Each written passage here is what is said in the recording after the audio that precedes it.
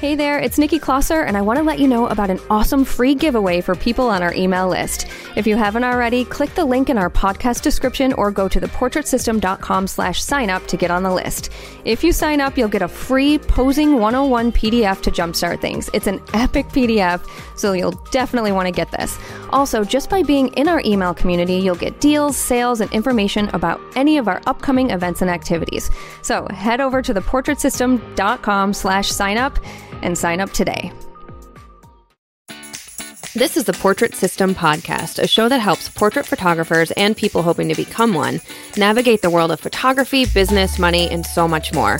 We totally keep it real. We share stories about the incredible ups and the very difficult downs when running a photography business. I'm your host, Nikki Klosser, and the point of this podcast is for you to learn actionable steps that you can take to grow your own business and also to feel inspired and empowered by the stories you hear. Hey everyone, today we have another Clubhouse chat to share with you, and this time it was with Johnny Edward and Kat Ford Coates. They chatted about creativity and experimentation, and it was a really good one. Kat's full story can be heard on episode 19, and Johnny is an editorial and fashion photographer based in Denver, and this was just such an interesting discussion. Okay, please enjoy this bonus episode with Johnny and Kat. So Johnny, I'm thankful you could be here today. What we're going to be covering as far as creativity and experimental process. Like, I could talk about this for hours. So Ella, feel free to shut me up at any time. But I met Johnny at Portrait Masters in 2000. Was that 19? Yes. And we just hit it off really well. Since then, we have worked a couple of gigs together for some destination clients. And I always love just creating with you, of course, but even watching you work is really, really fantastic. And it's because it's not just about getting the formula, right? It's about delving into the moment and being inspired. And I thought you'd be a fantastic guest today, just to cover that very thing. So please tell us a little bit about yourself, your background, your business, anything you want to share. Well, thank you. Thank you for the kind words. And similarly, it's always such a joy and pleasure to, create with and alongside you and to also watch you create in your process. My name is Johnny Edward, for those of you who don't know, which may be quite a few. I am in editorial and portrait and fashion. That's a lot of ands. But my main areas of kind of expertise, so to speak, are editorial, portraiture, and fashion. I'm a photographer and creative director based out of Denver, Colorado. My background with photography, I know we're on limited time here, so I'm not going to get into the nuts and bolts of that because it would take too long. But I kind of started connecting with photography when I was a very young boy, around 6 or 7.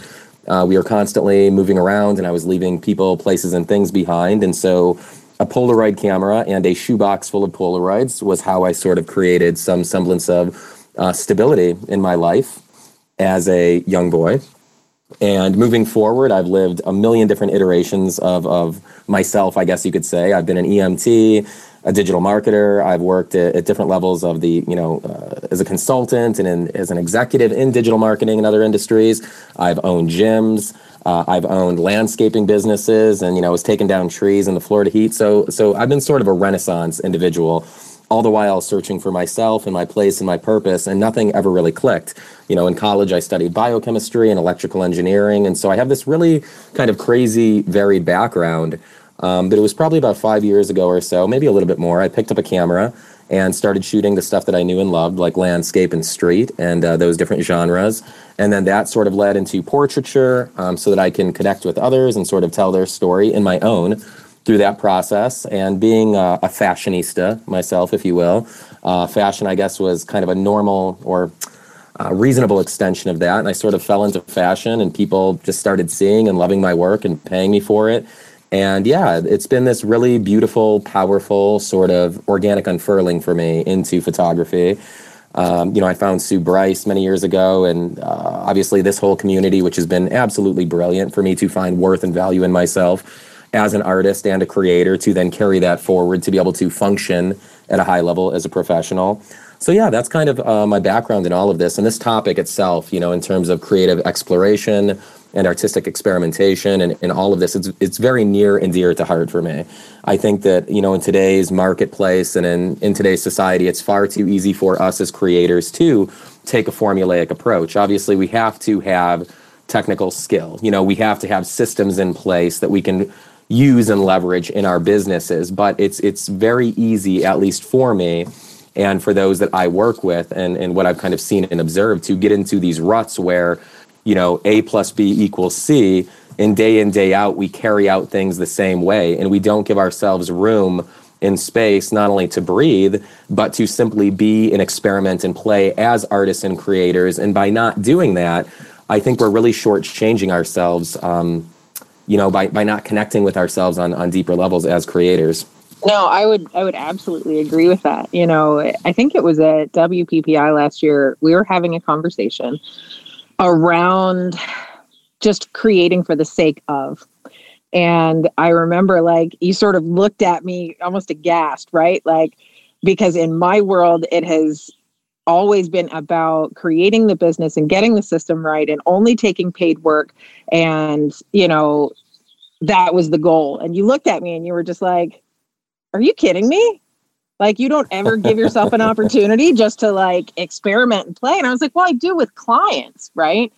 And I think that's something that really should be addressed, right? And as we're building our businesses, especially with SBE, right, using that portrait model and building a business, I think you do get to a particular space, and sometimes it has to smack you in the face for you to realize, oh, okay, I've got the formula. This is sustainable, and holy crap, what is it that I want to do, right? And it's not just about this dress or, this particular light setup. It's what can I do with these while they're in front of my camera? And that's really when I started to kind of dive way deeper into, Kat, whether you're with models or clients, either one, 99% of the time, is going to allow you the breathing room to play, right? And to go down a new rabbit hole. And I'm curious, how do you approach that in your work, with your clients or a model that you're working with, as far as hey, in that consultation or that conversation you have prior to the shoot, when you're sort of outlining what it is you want to accomplish, what are the goals for that session? What does that conversation look like when you start thinking about the intention of the photo shoot and how you might be able to leverage that experimentation to really bring more to life? Well, I mean, on the client side of things, when I'm working with someone and they're coming to me and commissioning me or retaining me to create a certain aesthetic or set of images for them, of course, that consultative process looks like outlining exactly what that's going to entail, what they can expect from me, what I expect of them. And then, in a very, I would say, customized way that's catered to the individual, their level of interest and those types of things, we'll go into exactly how I am going to go about creating those images. From there, I kind of parlay that conversation into saying, hey, by the way, these are some additional thoughts I had for an aesthetic or a vibe that I feel would work well, or based on what you told me, I think we could explore this type of art or, this approach. And so that's kind of the back end where I'm like, if we get everything we need, and I know we will, at that point, we have some liberty to simply play and experiment. And if something great comes from that, great. And if not, no stress or pressure whatsoever or worries, because we already got what we needed. Very similarly, if I'm working with models, especially agency models doing things like testing, it's, I go in with the mindset of what do we need? And, I take on kind of the perspective of a creative director or, producer, so to speak, or director. And once that's done, once the business is out of the way, so to speak, then it becomes, okay, well, you brought a couple of extra pieces of wardrobe. I see this. I love this dress. Let's play with some motion. Let's play with some emotion. And so every time I'm behind my camera, I really try and carve out some time to experiment, whatever that might entail. And, that's one big thing that I really wanted to talk about today with everyone, or at least allude to, is, words can carry very different connotations to different people. So when I speak about experimentation, it doesn't have to be something big and grandiose. If you shoot outdoors mainly, you don't have to rent a studio and set up 12 lights and put on this big production. It could be something as simple as using, a 35 millimeter focal length if you usually use 85. It could be as simple as putting on an extra piece of diffusion or taking it off. The idea here is that you do something differently than what is normal for you. And it could be a small step or a large step, but it's just that idea of stepping out of your box, so to speak, that you've created for yourself. And in doing so, I think it just, opens the door or window or however you want to phrase that to a lot more things. And it just becomes sort of this feeder system that's cyclical. But yeah, I always try and carve out time for experimentation. And I always try and hype up the people I'm working with and bring them in on that process, and also ask them, hey, do you have any ideas? Is there anything you want to do? So once again, it's pragmatism first. And once the pragmatism is sort of well-fed, so to speak, or once the business is out of the way, then it becomes how can we play and what can we do to just, experimentally create, if you will. That's awesome. I like that it's, pragmatism first, right? Because at the end of the day, like, they're commissioning us, whether it's for agencies or for clients, right? It's for a specific aesthetic that we're presenting in our social presences, on our website, that kind of thing. And one of the things I love about going down the play side is something that I learned like really early on in my business. When I first started learning and under Sue, I basically put out a call, right, and created a campaign out of, her teachings or whatever, and, outlined what it was that I needed. And the biggest reason I think I filled that was because people were excited to go down this new road with me, right? Like, oh, this is something new and exciting, and I'm helping this artist like grow in their craft, and basically like the early adopters, right? And I think that's so true when you invite your clients down those rabbit holes with you, because they get to be a part of your growth process. And they get to then say, yeah, I was the first one that, this photographer got to create this with, and look how far along they are today. So that's something that I definitely leverage, especially when it comes to playing creatively. Like, look, I kind of know what's up and I really want to test some theories here. So if you'll have some patience with me, like, we can really get something pretty cool. I think that's a very salient point. And, more often than not, I've experienced the exact same thing. It's like, ultimately, what do we do for our clients? We connect and we empower them.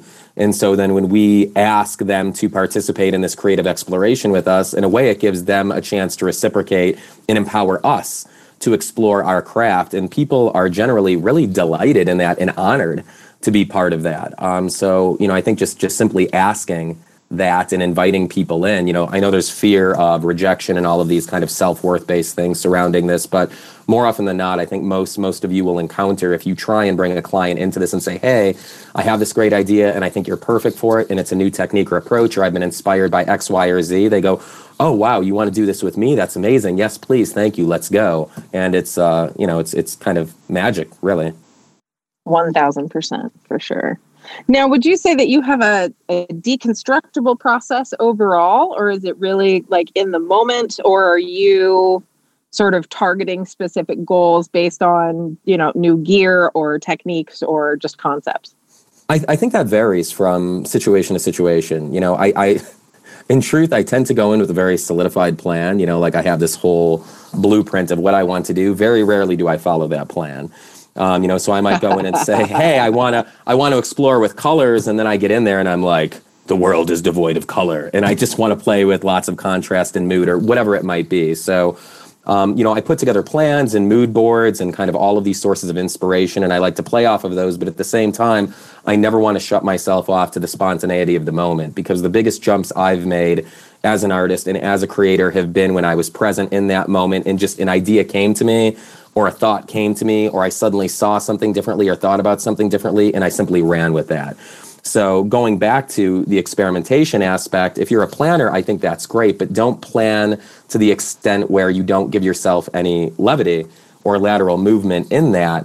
And, another thing that's part of this for me is going into the exploration aspect of things. For me, at least, it's very important to try and set expectations by the wayside insofar as I can. Because if you go into some sort of creative exploration and you're like, okay, I'm going to do this and I'm going to learn a brilliant new lighting setup that's going to revolutionize my business. It's like, and you plan for what the outcome is going to be, you're limiting your exploratory, I guess, if you want to call it nature or drive in that. And then even if you get tons of other things out of that exploration, if you don't get that one arbitrary element, it's going to feel as though you failed.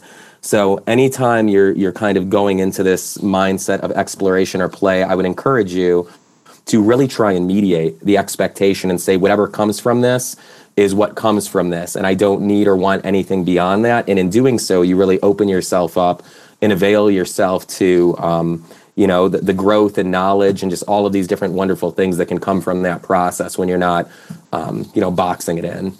I'm actually really glad that you brought up failure. I think it's, everybody talks about how, like Oprah says, to fail faster. And it took me a long time to really wrap my brain around that. And then once I did, I was like, oh, and I fail at technique on a regular basis. But I think one of the really great things about it, right, is it gives you an opportunity to experiment and to play and to think sort of with a different mindset and a different structure of your process so that you can understand either how the light's moving or what these settings really entail. And then all of these different components that maybe you don't walk into the session with. Like, so often we get stuck in that, like, okay, I'm going to get these compositions down and we're this set, and then we're going to move to this dress on this backdrop. And it becomes so formulaic. We forget about, sorry, go ahead. Oh, no, I was just going to say, and also you just sort of get stuck in your head then. So, yeah, I totally relate to that as a creative person myself, There's so many things I could have done by now, various projects, but, I get stuck in my head. So, yeah, no, for sure. And as an artist, right, because there comes a point in time where you walk away from, or even stand back from being a business person for this artistic company and realize that, no, you are the artist and the creator who happens to also own a business. And if you're not giving yourself an opportunity to experiment and play, then I know for my own self, like that really turned into, I'm really not as valuable as a creator because I'm just, wash, rinse, repeat. And that's where that self-value component, like you can step into a really empowered space when you've discovered a part of your process.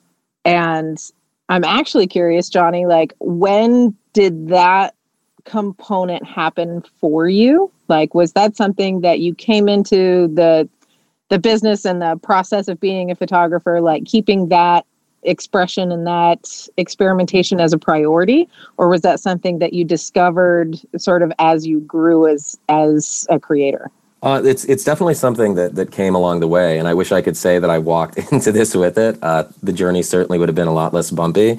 But no, I had an obsession getting into this when I actually started getting paid for it to say, okay, what is my style? What is my aesthetic? What is my visual signature? That was very important to me because having a background in writing, there's certain flows where you could read prose from a writer and you know who they are, and I wanted that to emerge from my work. But I started focusing on that so much that it was deleterious. So I went through all of these different iterations. And, the other thing is, I think a lot of people may relate to this. I'm very good at deconstructing light and style and essentially regurgitating it. And maybe that's not the most pleasant word, but I can look at something. And so along the way, I've realized that oftentimes I was inspired by people. And then I went in and I was creating work that was very similar, not rote. It wasn't simply just, taking an idea from someone and using it as my own, but people would start to comment. So, for instance, a big influence of mine is Paolo Roversi, just a really brilliant, famous, legendary Italian fashion photographer. And it's surreal and it's motion-based, but I'll kind of get into their work. And then suddenly people start going, oh, wow, this reminds me of Paolo Roversi. And I'm like, well, that's great in one way because clearly I'm executing properly on these techniques, but they're not seeing me anymore. They're seeing this other artist that I'm simply mirroring. So, over the past year or so, I think it's been very important for me to think about exploration, to think about authenticity. And in doing that, I've really come into my own in a way where now I feel like when I create something, I see my work and I embrace my work and I revel in my work and I love it. And I've never had that experience before. So it's kind of came in and out. And, when my business was failing and when I was faltering, I wasn't thinking about art. And I just started focusing solely on finances and marketing and all of this. And like you had said, I really love that point. Like, we are creators and artists first who happen to have these businesses, who are entrepreneurs on top of that. And I've lost sight of that very often throughout my journey. And in reality, when people come to me or when people come to any of us, clients, current or potential, they're coming to us for who we are and what we do. Ultimately, not because we have a business, but because we are artists and they want to have us create their likeness via our art. And so when we start to lose track of ourselves and when we start to drift, not only are we no longer fulfilled and does this thing that's so substantial begin to become hollow, but people sense that from the outside and they're no longer drawn to us because we're not putting our best foot forward from a place of authenticity and connection, and everything falls apart if that's not foundational, in my opinion. So when you're in that space, right, where you're focused purely on the logistics and functionality of your business, and maybe the art space has been sidelined, right? Like, you've got to pay your mortgage, you've got to pay your rent. Like, oh my God, the bills are due and they're piling up and I have to generate some work. How do you find that energy affects you in creating? Oh, it's very limiting. If my wholehearted focus is on that, I go into sessions and I almost feel less than. And to be honest, in that, I feel like I'm offering my clients less than, and it can become a pretty vicious cycle. So it definitely affects my drive to create. It affects how creative I feel when I am creating. And yeah, it kind of just puts that bleak, overcast type of atmosphere on everything that I'm doing, both personally and professionally.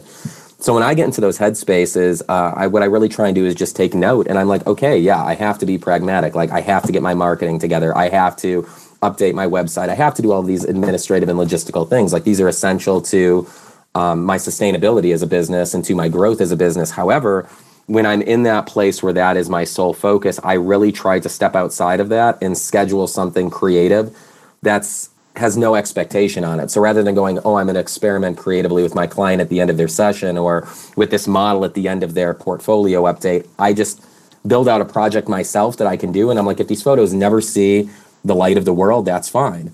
And if I never share them, or even if I just delete these photos on my card immediately after I shoot them. So recently what I've been doing is trying to head that off at the pass and balance that energy out and say, okay, everything's here. I'm going to reallocate some of that here. And it usually can kind of jog me out of that rut and put me back into a place where I feel like I can more readily and efficiently find the balance between those two somewhat disparate elements. Oh, never see the light of day.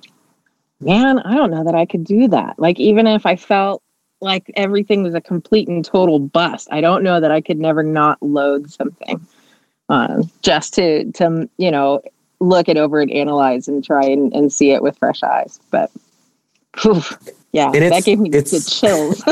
Well, it's a big challenge. And, there was, I'm going to totally butcher this, so excuse me, everyone, but there was this silly meme going around and it became this question. And I'm sure that it even floated through this community, but someone essentially in one of these online Facebook groups had said, art is the act of sharing what you create, not the act of creating it. Of course, this created an uproar and there were people for and against and all of these things. That, yeah. But it really made me think, okay, what is the creative point for me? Is it when I upload these onto my, laptop? Is it when I click the shutter? Is it when I'm conceptualizing these things? So I've really challenged myself in that way to go, okay, if there's anything I feel like I have to do, like is a must, I'm checking myself to try and not do that. Of course, if it makes sense and it's not going to, create a situation for myself. But even as far as deleting things off the card, it made me nauseated the first time I did it. But then it was also liberating to say, okay, I don't have to load these up and analyze them and reanalyze them and look them over. And even when I've shot things that I really disliked in the past, I would still put them on my computer. And sometimes that resulted in growth. I could look at things with fresh eyes and go, actually, these are great. Other times I just sat there with, 17 cups of coffee and dissected every single element of that image set and literally got into the self-loathing place where I was like, I'm horrible and everything I do is horrible and I'm going to sell this and become an accountant and I'm a terrible artist. And no, not to knock any accountants out there. You can be creative with that too. But I I'm doing what I can to say, hey, nothing is definitive. It's all dynamic. It's all malleable. And I don't have to do any of these things. I want to be doing them because they speak to me, and because I want to, and they lead to something positive or uplifting or forward moving. Word. So what would you say is the most powerful or impactful moment in your process? Like when does it hit you? Oh, wow. That's actually a really great question. And I'm doing the politician thing here and just talking about your question while I think about how to answer it. For me, I think it's when I see the back of my camera, and I actually take that shot, because conceptualization is great for me, but it's kind of like theory.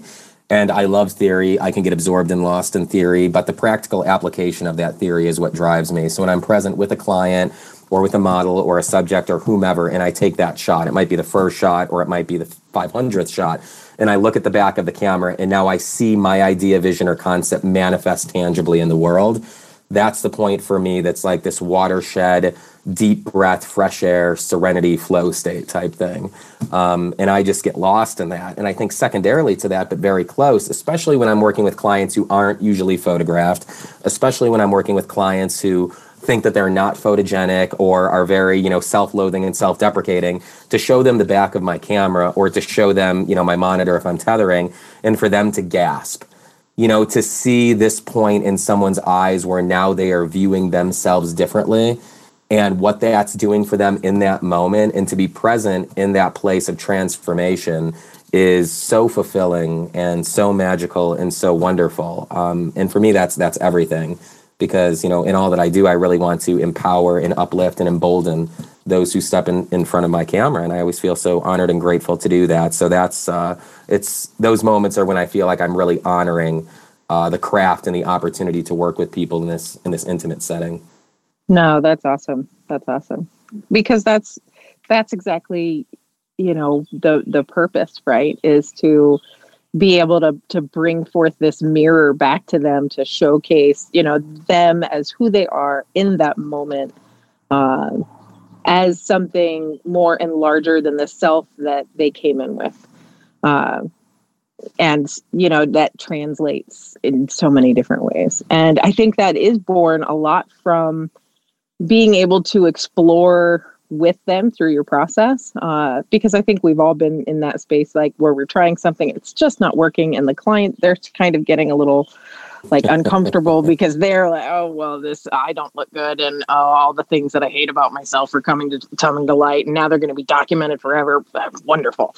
Right. But it's in that experimental place when you can have the faith in one another, whether it's in their process of movement or, vision, and how they look at the camera and how they move their body and how you direct them and what you're bringing to the table from the technical sides of things and being in the moment, and even intuitively, actually, especially intuitively.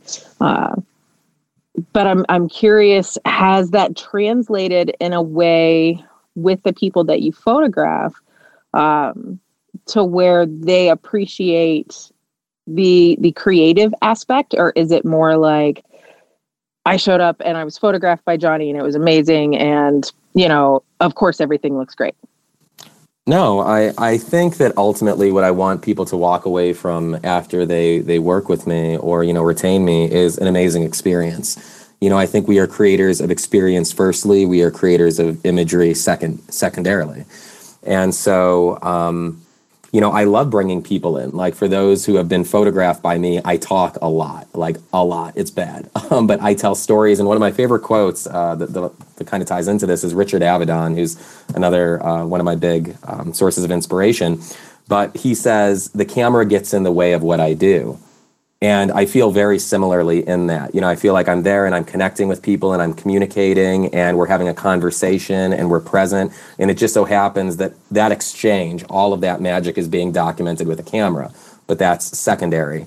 So, no, I love bringing people into the process. And to be honest, one of the things that I think is really powerful about doing that, at least in my experience, is that it breaks down hierarchy. And when I say that, I mean, most of the time, if a client walks into your studio, they're like, I'm in this individual studio.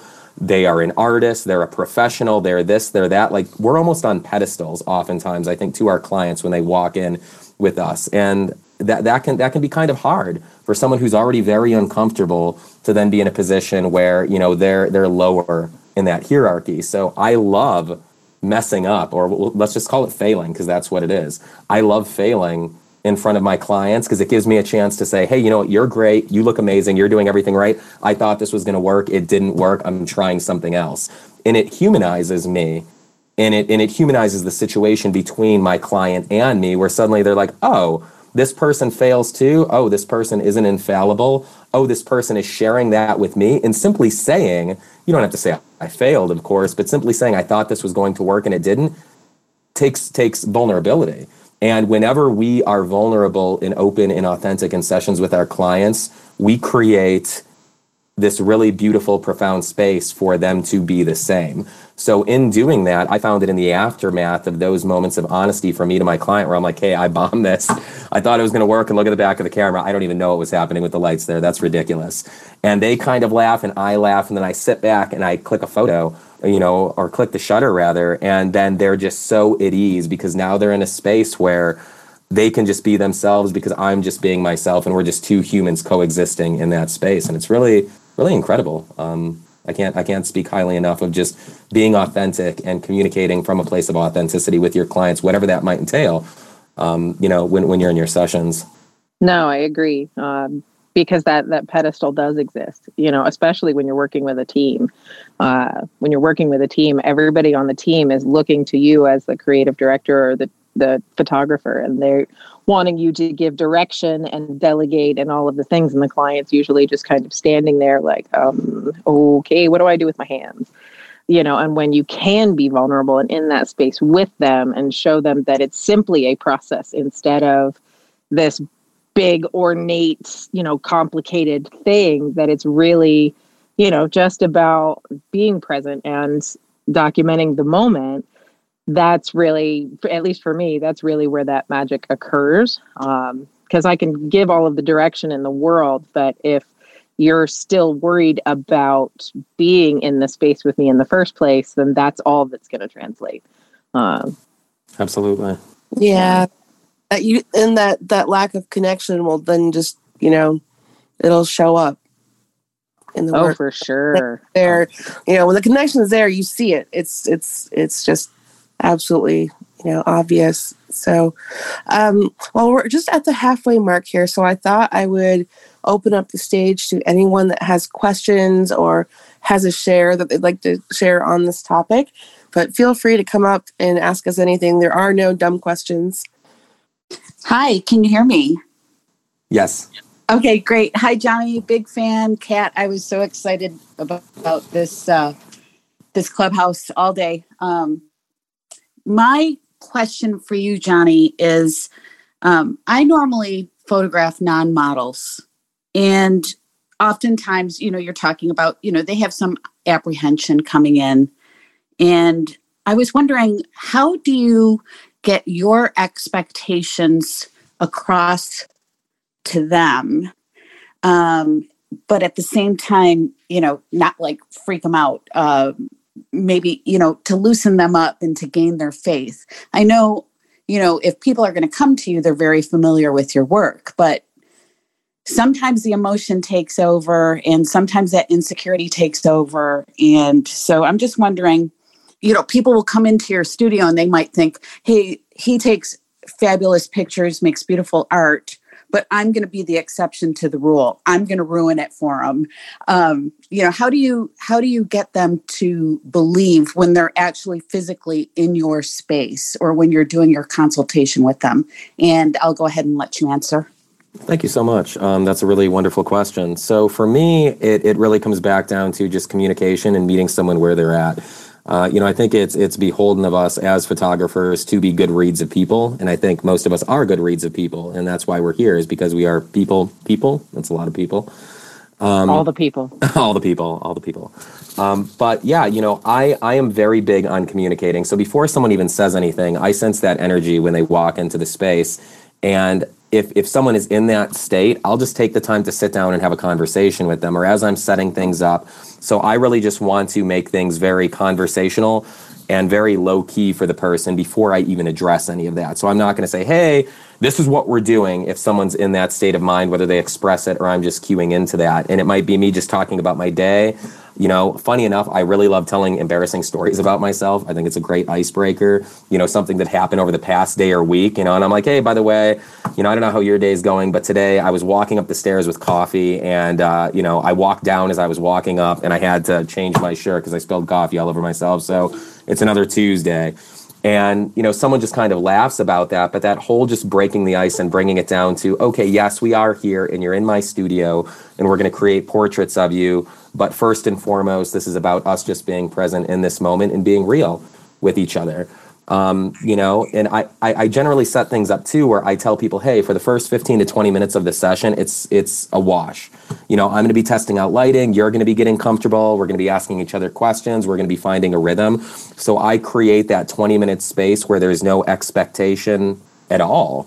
And many times I get the best photos in that time because when you tell someone, hey, you can keep your guard down, I'm just doing light tests and I'm not doing this and that, they don't feel like they have to be so poised and structured, and they're not so concerned. And then by the time you get through that 20 minutes, suddenly a lot of that anxiety they walked in with has been allayed anyway. So it's communication and reading a person and being a bit self-deprecating. That's kind of my recipe for easing the angst.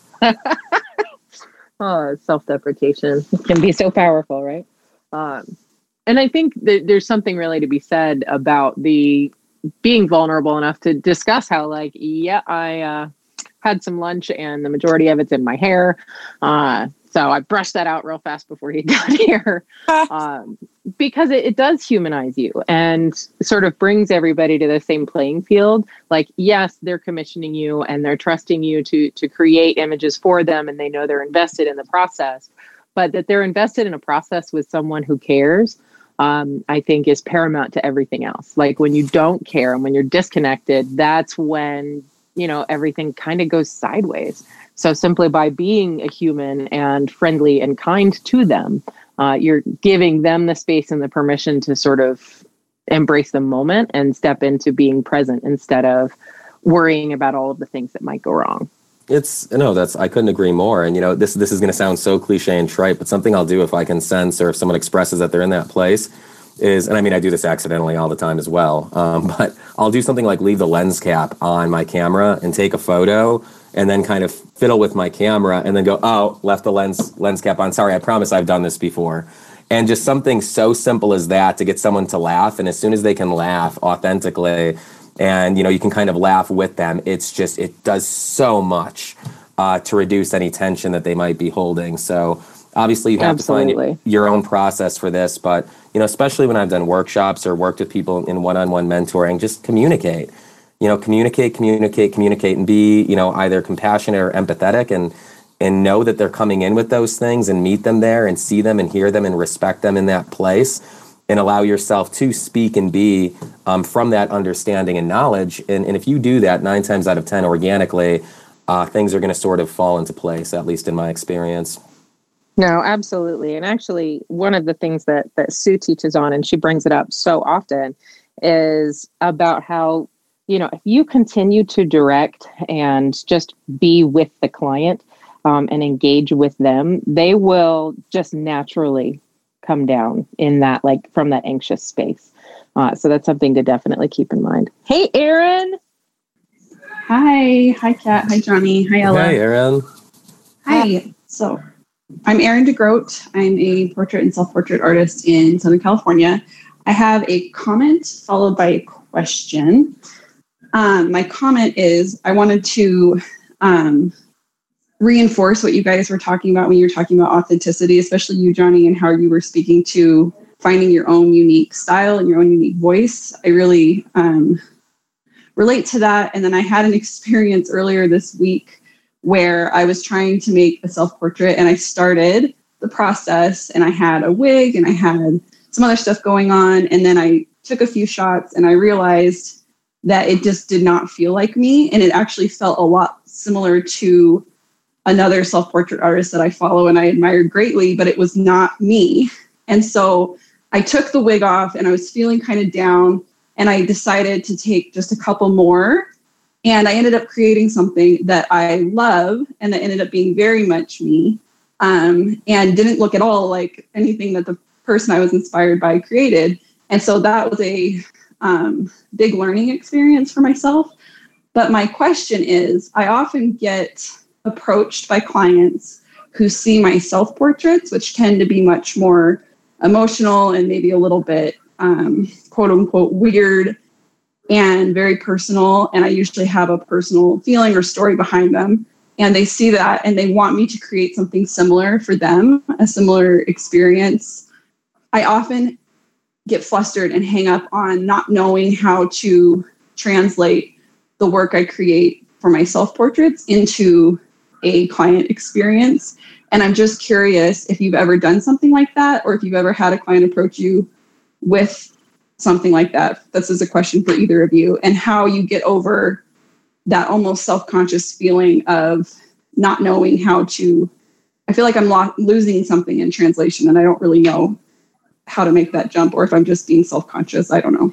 Well, I think there's something to be said about self-portraits from through the lens of it being like a personal therapy for you, right? Like, it's not just a way to practice new techniques or concepts or ideas, right? But it's an opportunity for you to tell a story, even if it's just to yourself.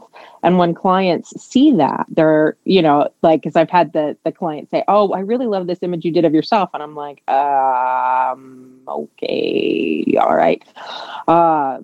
But then when you start thinking about it, like, okay, what was the story I was trying to tell? And from what emotion was I trying to tell it? Or was I telling it without trying, right?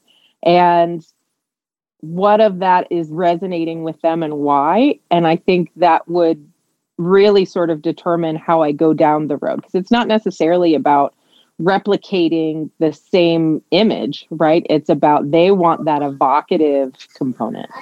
Right. I think you're right. I think I need to maybe start asking, and almost instead of doing a typical consultation, maybe just a question and answer, like, what did you see in this? Like, what appeals to you? What do you see here, or something? I don't know. Yeah, I was actually going to say that exact thing. Personally, I think that's a great idea. And if a client comes to me with that type of request, or even if it's not my self-portraits, let's say it's my experimental work that I share, I really try and delve into, what spoke to you about this, what resonated, where are you at in your world, since this is all about emotion, like, what do you want to convey, or what do you want to explore? Is that emotion? Is it experience? And so I'll go a lot deeper with a client who comes to me like that, because they're opening the door for me to go to that level. And I want to try and meet them there. At the same time, I completely understand and relate to the discomfort you feel with that. I don't necessarily think it's just being self-conscious or, some sort of surface level awkwardness. I know, Kat's a self-portraitist. I am as well. And I hold near and dear to these self-portraits. Like, all of my art is an extension of me, but especially my self-portraits, because now it's me embodying an extension of me, So it's like inception for meaning here. There's so many layers. And I hold that to a higher standard. So when someone comes to me and goes, "Oh, Johnny, I really love that self-portrait of you falling off the box," or whatever it might be. That's one I get a lot, one of my photos. Like, I'm like, oh, if I fail at this, I'm like failing them, I'm failing myself, I'm failing my art. So there's more fear and anxiety that emerges for me when someone comes to me with that, because those are so personal and important to me. And so since I do, in a way, place more value on those images because they are so deeply rooted, there's a bigger fear about failing to meet that expectation, or not living up to it, or not being able to create that for someone else and letting them down when they're coming to me with the request that's very profound and significant. And, we have to push through that. But just for you, I think, in my opinion, it's very normal, but I'm weird, so I don't know what that means. But I think that's very human for you to feel those things relative to your self-portrait work, given what you put into them, how significant they are, and how much, just love and authenticity you kind of infuse into your self-portrait work. Well, and I think that's part of what it is, I think you guys probably relate as well, but when you're sharing a self-portrait or an experimental portrait that has a lot of meaning behind it. You're being very vulnerable with your audience. And for someone to trust me with their own vulnerability, I think is where, like you said, Johnny, I don't want to let them down. So I think that's where it's coming from. Yeah, and I think that's good. You know, to be honest, I think that that's righteous and right for you to not want to let them down and to feel the weight of that and to know that that's there. Certainly not to allow it to stop you from doing that for the person, but it means that you're honoring what they're asking of you and you respect them and appreciate them as a human being. So I think that those feelings just mean that you're a loving, you know, rational, compassionate human being, and that's a beautiful thing. So, you know, even though it creates a bit of an obstacle, I'd revel in that too, because I think it really speaks to your character. And, you know, one thing you could do, just thinking about this a little bit more, is the idea is you could have a system for people who are wanting to have that level of, you know, emotive portrait, where you have some sort of little ritual that you could create, whether it be just like putting a certain kind of music on when they come to you, and or like just having a moment where like they can light a candle and like just like set the intention in the space or something like that. Like there are little things you could do to just kind of set the mood and the tone for the experience. I love that. That's a good idea. Thanks, Ella. That's a really, really great idea, Ella. And in fact, I had a photographer come to me recently, and they wanted just me to photograph them as I normally do. And then they reached out to me a few days before their session, and they said, hey, you know, actually, I don't want to be styled. I don't want to do hair and makeup.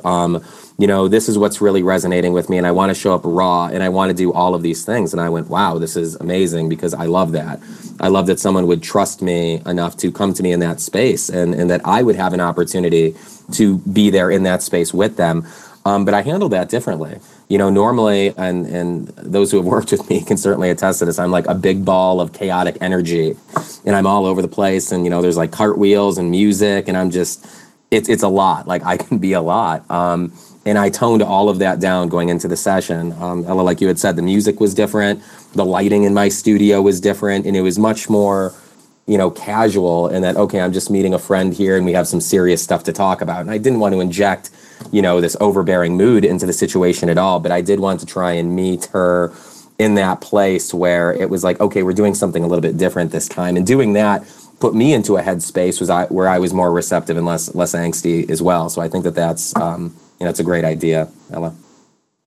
Thank you. Yeah, I'm a Leo, so like in my natural mode, I'm kind of like I'm the one who's having like the super high energy and like the party music and that kind of thing. But you know, I have really close friends who like that's not how I approach them. And when we go to have a meaningful conversation, you know, like I have to remember to bring my energy in to like meet them in some kind of even place. So yeah, I would love to hear from any of you, you know, as far as if we're kind of getting back to the grander scheme here of things in terms of, you know, creative exploration. What is holding you back, or what has held you back from being exploratory creatively, from trying new lighting techniques, from trying new posing techniques, from shooting self-portraits, from just getting outside of your comfort box? Like, what obstacles are you facing or have you faced? I'd really just be curious to know. And I also believe that saying these things out loud diminishes the hold they have over us. And there's just a lot to be said for simply doing that. 1000%. Hey, Aaron. Hey, guys.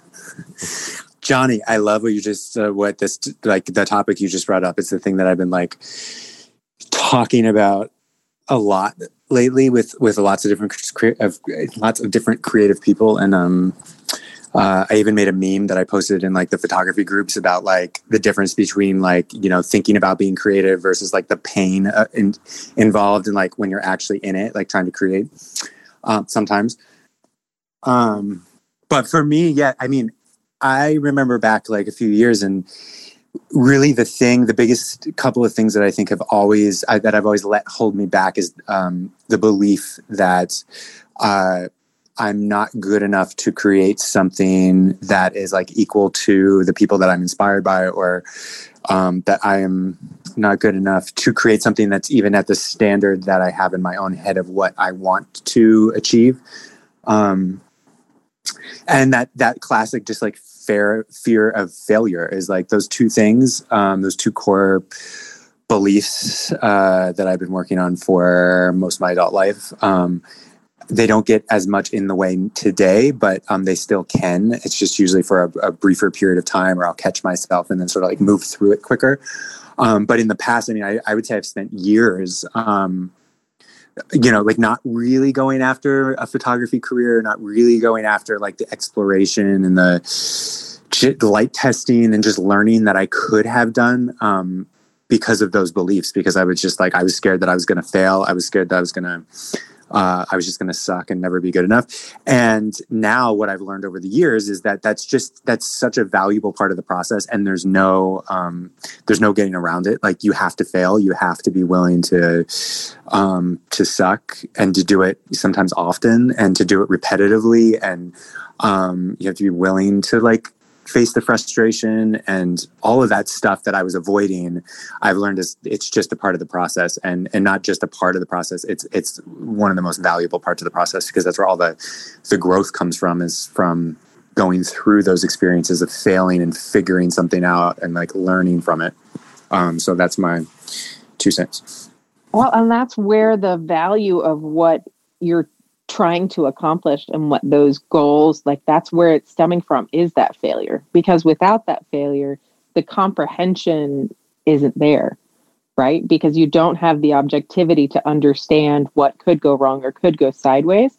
And it's in those things that go sideways that are the biggest teaching moments, and allow you to develop, not just in your work, but in yourself, right? Into understanding, there's this other layer of self that comes from that exploratory period, that is where you're going to draw from a deeper well. And that's the meaty stuff. That's what I love. Yeah, absolutely. And I love that you brought this up, Erin. That's one thing that I really wanted to talk about today, and I really have kind of skirted the issue. But yeah, failure is absolutely not optional. It's wholly essential.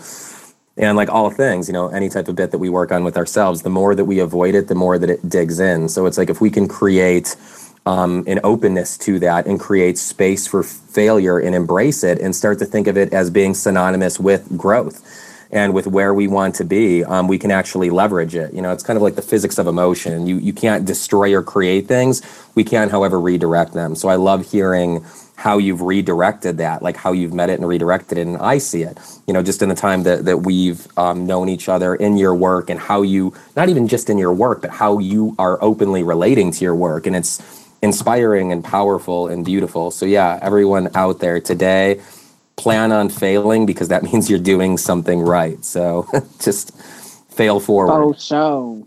Yeah, and like just to add to that, like, I don't know where we've all adopted this belief that like you decide you're going to do something, and then all of a sudden like there's no space between that decision and like being the most successful person in the world.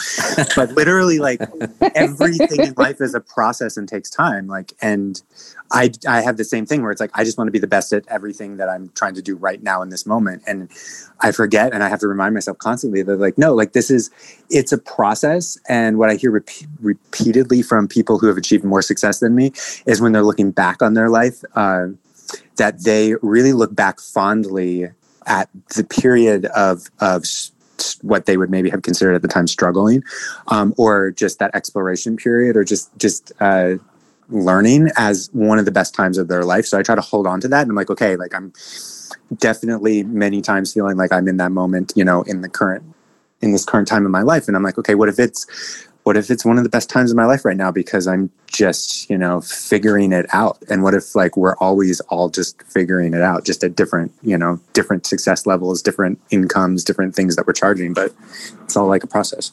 Love that mindset so much, Erin. And I love you. I love all of you. Same. I love you. Olga, please. Hi, friends. Hello, gorgeous. I want to like piggyback on kind of failure and all of that, and just kind of say that I'm kind of in a transition period myself. Like, I basically pigeonholed myself for the past like 8 years into boudoir, and I kind of died inside artistically because I was really over it, and I didn't realize I was. And so I almost wanted to quit photography altogether. But then one day I realized, like, I don't have to keep shooting what I don't want to shoot. I can do the things that really resonate with me. which lately I've totally been doing. And I kind of found this whole new spark and love for photography again. And if people don't really know me and they only follow my work, they can totally see that it kind of took like a 180-degree left turn somewhere completely different. And I'm just here kind of to say, don't be scared to shoot what you want. You're not who you shot. You can just completely change and find what really speaks to you. Yes, that is so exciting. Congratulations on, reconnecting with yourself and prioritizing you and falling back in love with your art and your expression. That's amazing and inspiring. Yay! For Yay! sure. And really, like, I loved your work before, Olga, but I really loved like this new space that your work is sort of, swimming gracefully into, like this. Yeah, it's making me happy. Same. Thank you. Well, I think like I was just known for, butts. I was doing boudoir. I was just known for it. So people kept approaching me for it. And so I was like, yeah, I guess so. But it was just so, like, I just felt like that's all there was. And then one day I was like, I don't really have to keep doing this. Like, I could still do it, but I could actually set up shoots and do the lighting that I want. And right now I feel like now that I've connected to it, I think other people are as well. Well, and business can be more than TNA, right? Like that can certainly be a part of what you create, but it can also just be a component of too. So yeah, no, that's amazing. Karen, if you'd like to share, we'd love to hear what you have to say. Yes. Well, you had talked about what's holding you back from doing more lighting, experimentation and tests and playing and getting in there and really exploring the creative side of photography. And so I'm wondering how you guys handle the balance of that, because for me, I always feel like I'm falling behind in marketing and I haven't posted anything and I've got a PDF to make and clients to email. And there's so much to be done on the business side that to find, like, take a half a day and just play with even some product photography or play around with different, lighting setups and finding models. I just find that I don't give myself the permission. And so I guess I'm asking for you to give me the permission from a more experienced way. You answered your own question, right? Yes. Like, you're not giving yourself the time that you would need to be creative. You're putting the priority on making the PDF and really, like, infrastructure is huge. So having the PDF and, having all of your ducks in a row is paramount, because when you do get into motion and you're in business and you have clients coming to you, like, you need to have that stuff in place so that you can deliver that to them so they can choose whether or not they want to work with you. Right? Exactly. Mm-hmm. But there's also a space like, okay, where you can look at your calendar and take a bird's eye view and say, okay, you know what? Next Thursday is for me.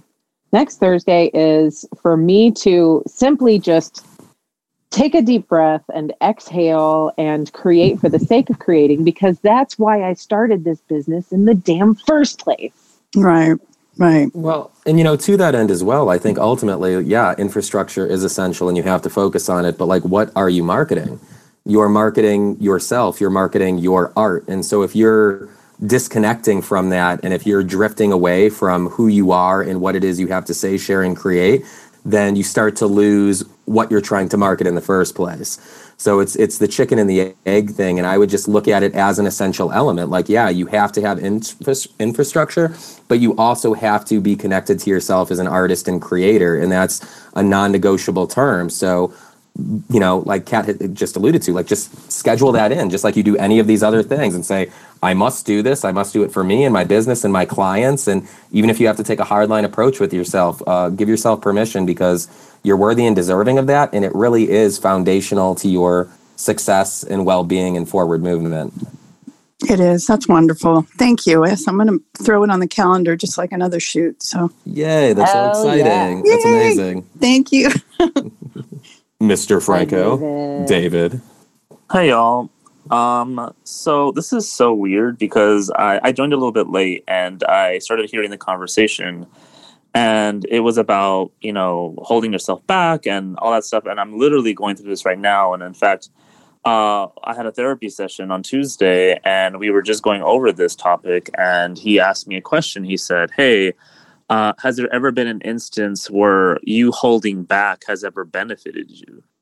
And I thought about it for a second, and I was like, well, I'm the youngest of four, and my siblings were always crazy ones. They were like the partiers, they were the, whatever. And I was very observant, and I started noticing that I was very, I would just kind of observe what they would do, and it would scare me to make my own decisions, because I was always afraid to make the leap to do things, because I was always thinking well, maybe this is the wrong thing to do.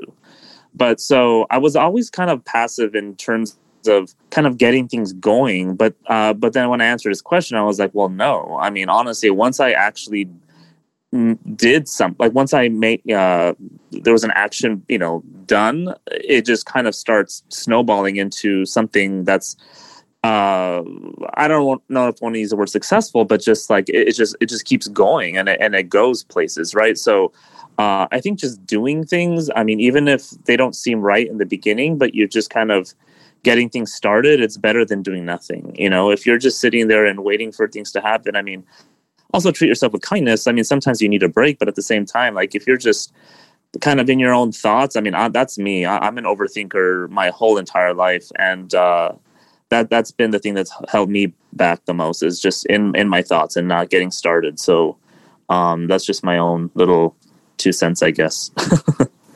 Well, it's we're playing a game here. Well, it's I can relate to that deeply. It's sort of the paralysis by analysis conundrum.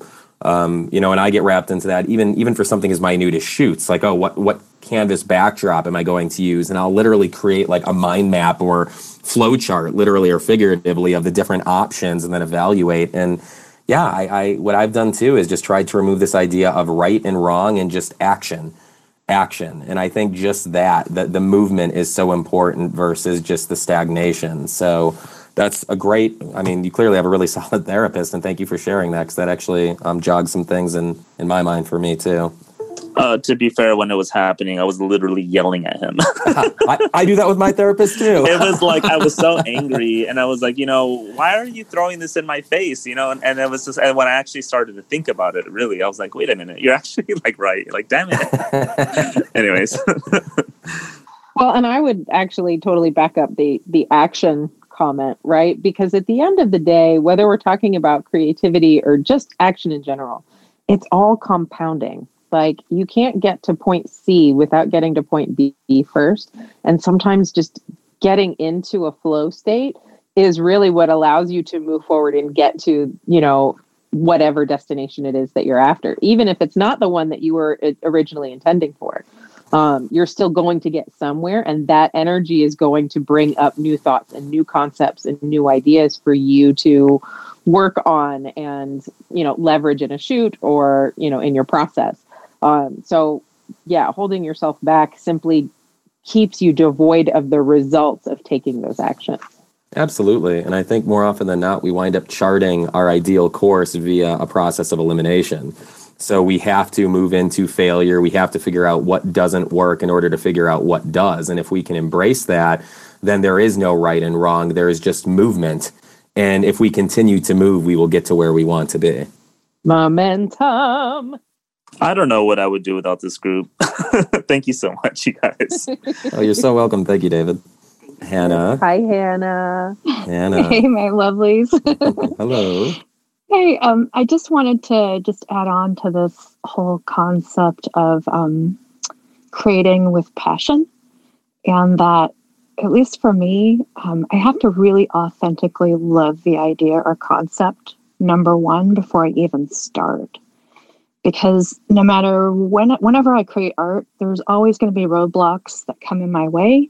And it's the passion that fuels the work.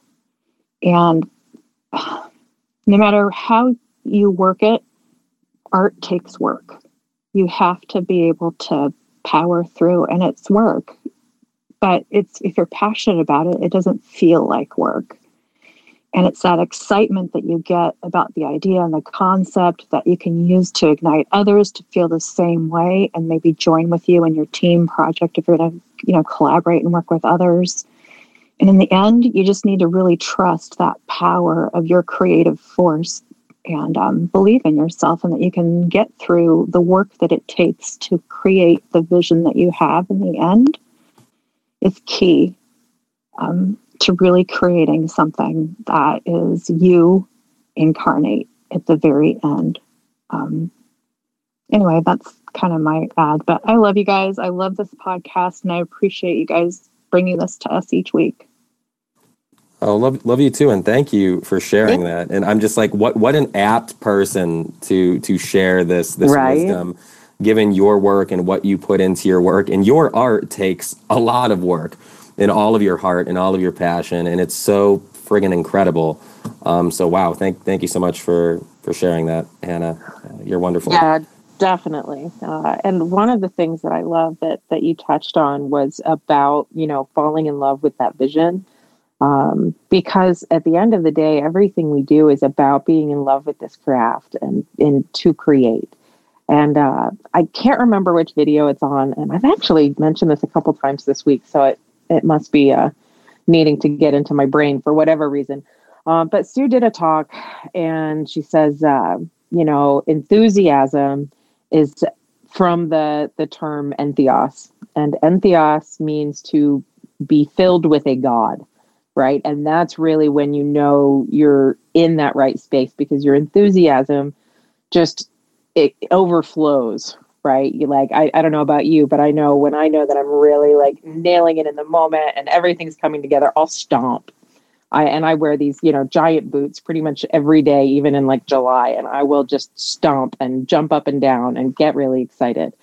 And that's when I know that the vision that I have in my head, I'm getting to it, right? And it might not even be the way I thought that I would get there, right? And that enthusiasm is what drives my ability to create. And so I'm so glad you brought that up. So glad, Hannah. Thank you. Well, we've just about ran out of time for our chat today, but I just want to thank Kat and Johnny so much for being here today.